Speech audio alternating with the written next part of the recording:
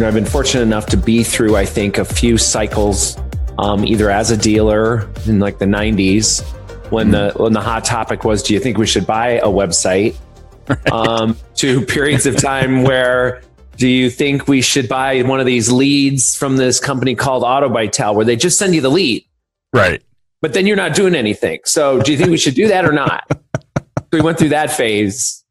And, we've been going through phases. And I remember in the last downturn, because I think that's important too, we reminded dealers in 2008 that there's this thing called paid search. And back then, that was another thing that we reminded dealers in tough times or market contraction times, at least go where the people are shopping or where that interest is. Instead of, our advertising guts always say, hey, get out there on broadcast and with a good enough commercial, you're going to convince people to get off that sofa that it's time to be in market. Right. Well, good. I hope you get 1%. Where are they? Hey, where'd they all go? Yes.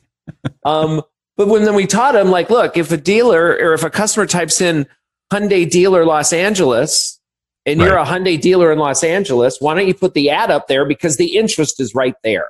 Right. And so I remember teaching a lot of dealers back then, get off TV, don't do these mass market activities, go back to zero, but still at least start putting money where these moments are where customers are at least raising their hand.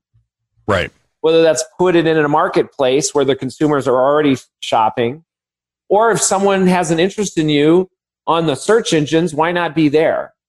And so I think we've taught dealers along the way, contraction times, go back to where the people are or where the interest is and kind of strip it down to that bare minimum. And I think that's where we are again today.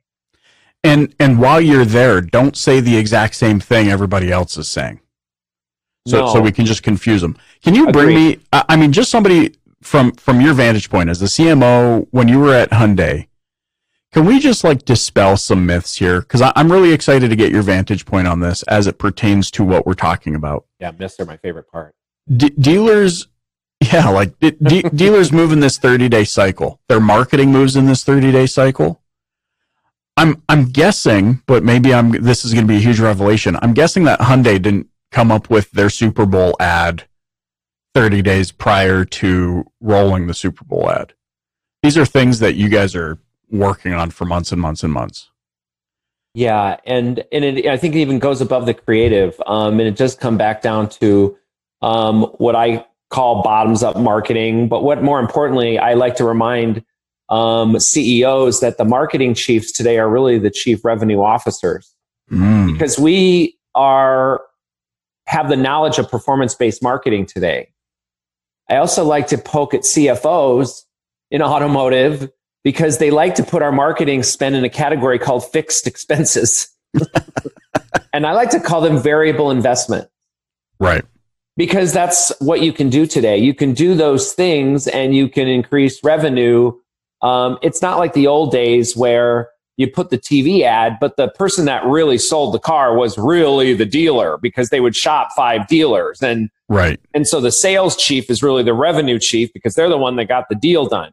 Well, today they only shop 1.5 stores. So the marketing guy better get the deal done and better get him in the showroom. Now you're the revenue officer because you can do it on a pay for performance basis.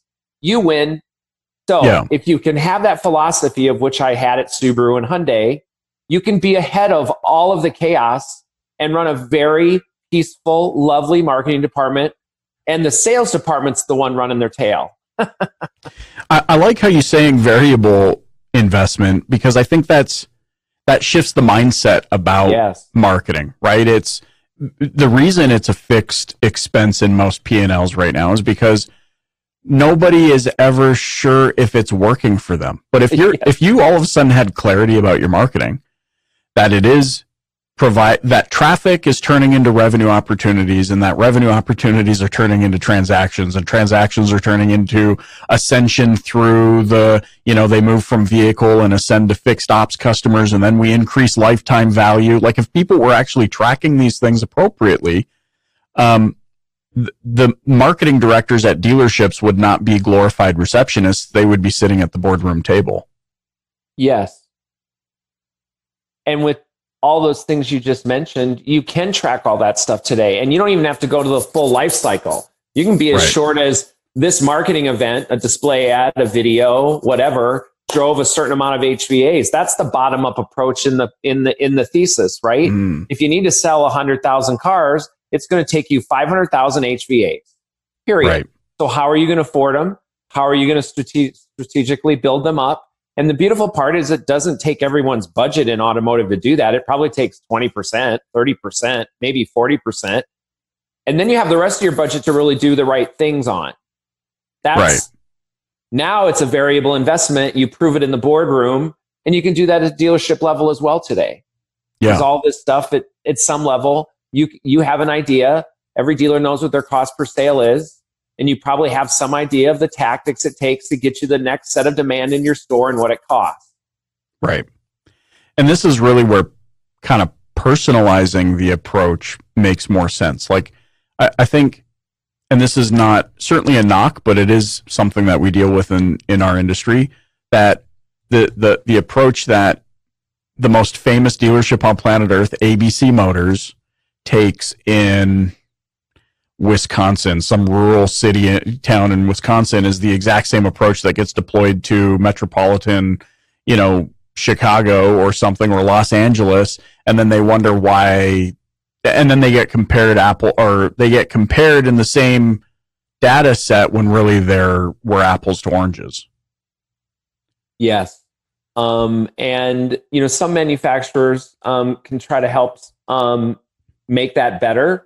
I think sometimes that's what's caused the complicated tier 1, tier 2, tier 3 system to begin with. Right. But that has been designed to do just that.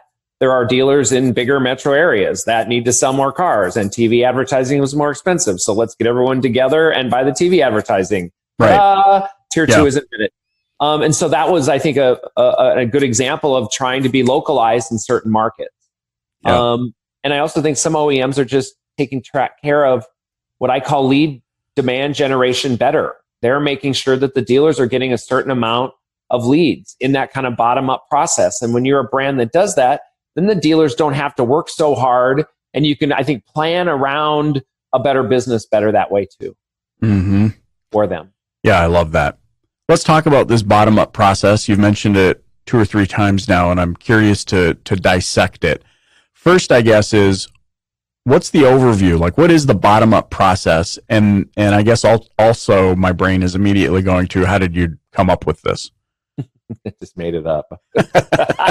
I was reading the newspaper one day. I was reading the newspaper and I thought, well, but I've been saying the vocabulary actually to my marketing teams for years. And it just goes back to what we were saying a minute ago, which is if you need to sell 100,000 cars, you need 500,000 HVAs, bottom-up planning.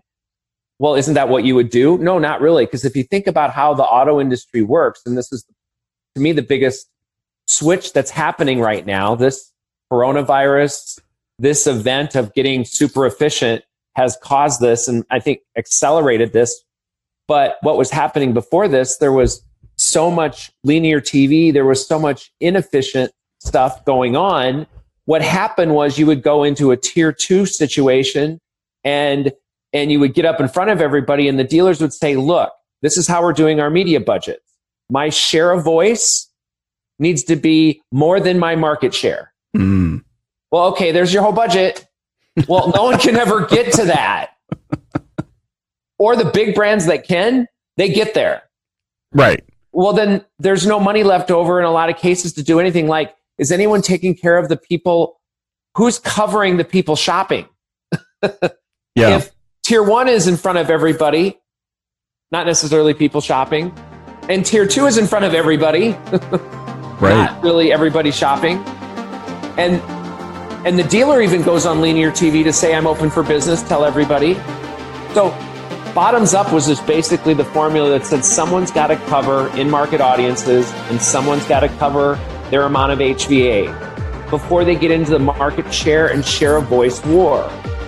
Right. Because what the rest we're doing was I call funnel up, down, planning, which is this whole concept where you don't have anybody to digitally get anyway unless you put them into the funnel to begin with.